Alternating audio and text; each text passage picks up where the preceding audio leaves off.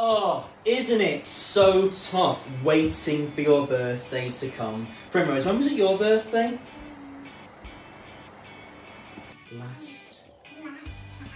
Last time. It was last week, wasn't it? It was on the 18th of May. And Zachary, when was it your birthday?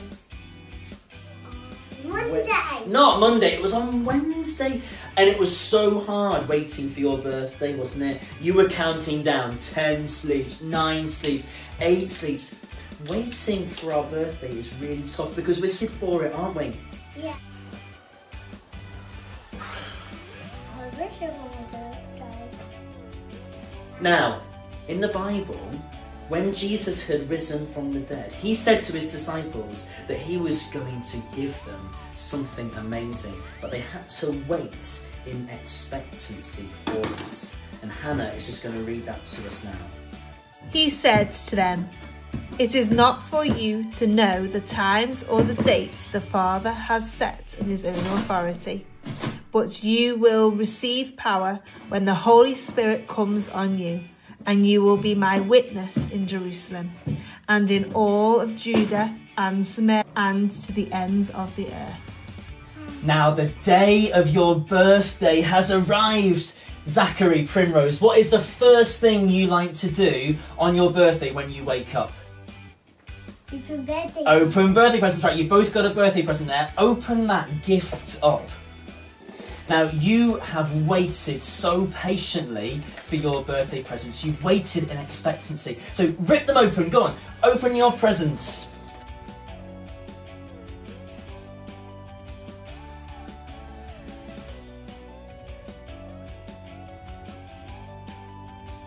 What have you got, Zachary? I got dinosaur teacher with my name on. Wow. I got a teacher. Primrose, what have you got, darling? Yay. A Rapunzel costume. Should Daddy help you? Come here. Oh, wow. Well, we'll have to put that on later, won't we? Now, a little secret for everybody. We in the Renison household, we like to open our presents first, don't we? Before we open something else. But before we do open your cards, how do you feel now you've got your presents? Excited. Now this is what the disciples would have felt. So incredibly happy, overwhelmed with joy, so excited. Why? Because Jesus has just poured out the Holy Spirit upon them. And that is the best gift ever. Now, should we open our cards? Should we see what our cards say? Right, both take your first cards, open them up. Shall I read them? Should we read what they say? Mine's got amazing it. Oh wow, let's read this one. It says, "Dear Zachary, would you be filled with the spirit of prophecy on your birthday?" Wow, okay, let's put that one just there. Okay, Primrose, let's look at yours. "Dear Primrose, may you be guided and led by the teacher on your birthday." So the Holy Spirit is like a teacher. Well, you look at yours. What's your next one? What's your next one, Prim? Daddy, that one goes and it's like... Oh, does the elephant's ear? That's brilliant. Right, Primrose, we'll read yours. Let's see what this one says. Who this one's from. "Dear Primrose, may you be filled to the brim with the Holy Eternal Spirit." These are all different characteristics of the Holy Spirit. Shall we read what this one says? Who's this one from? Is it? That's great. Look at this one here. "Dear Zachary, may you have such comfort on your birthday. Love from the Comforter." Because the Holy Spirit is the Comforter, the teacher. Oh, what's this one? Oh, that's a lovely peacock there. It says, "Dear Primrose, may you have such power from on high. Love from the power of the Most High." Because that's what, so we can call the Holy Spirit the power of the Most High. Oh, last one, Paw Patrol one. Paw Patrol. Let's have a look at this one. This one says, "Dear Zachary," oh, you could colour that in. "May you be filled and know of the truth on your birthday. Love from the Spirit of truth. Now, all these different things are things that the Holy Spirit gives to us and enable us to do, but also guide us and comforts us. Because the Holy Spirit is the most amazing gift we can ever get. So, after we've opened our presents on our birthday, what is the most important thing to do next? Eat some cake, even if it's for breakfast. Now, what's on the top of the cake? Smarties. That's right. And what else is on top of the cake? Candle. The candle. Now, the candle and the fire that the candle gives out represents, in the story, the tongues of fire that rested on the disciples as they were filled with the Holy Spirit. This isn't scary. It wasn't a fire that could burn them. No, it was a fire that set them alive in the Spirit, alive and filled with the joy, hope, peace, and love of God. Why? Because as you receive the gift of the Holy Spirit, the Spirit comes and lives inside of you. Isn't that amazing? God Himself living inside of us. Each and every one of us, if we ask Him to be our Lord and our friend. Now, before we blow out the candles, what do we need to sing?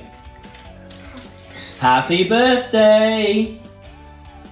Joyeux anniversaire, heureux anniversaire, tous nos vœux sont sincères pour ton anniversaire. Zum Geburtstag viel Glück, zum Geburtstag viel Glück, zum Geburtstag, liebe Freunde, zum Geburtstag viel Glück. That was good, wasn't it? Yeah.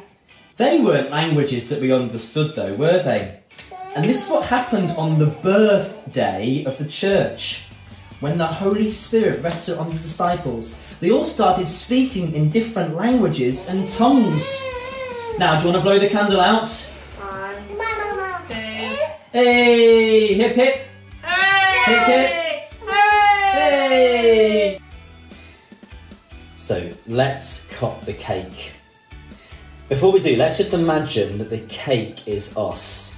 And we have been filled with that gift of the Holy Spirit. So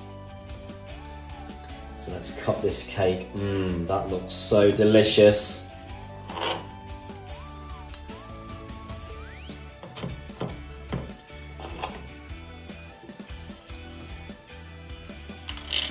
Oh, wow, yes.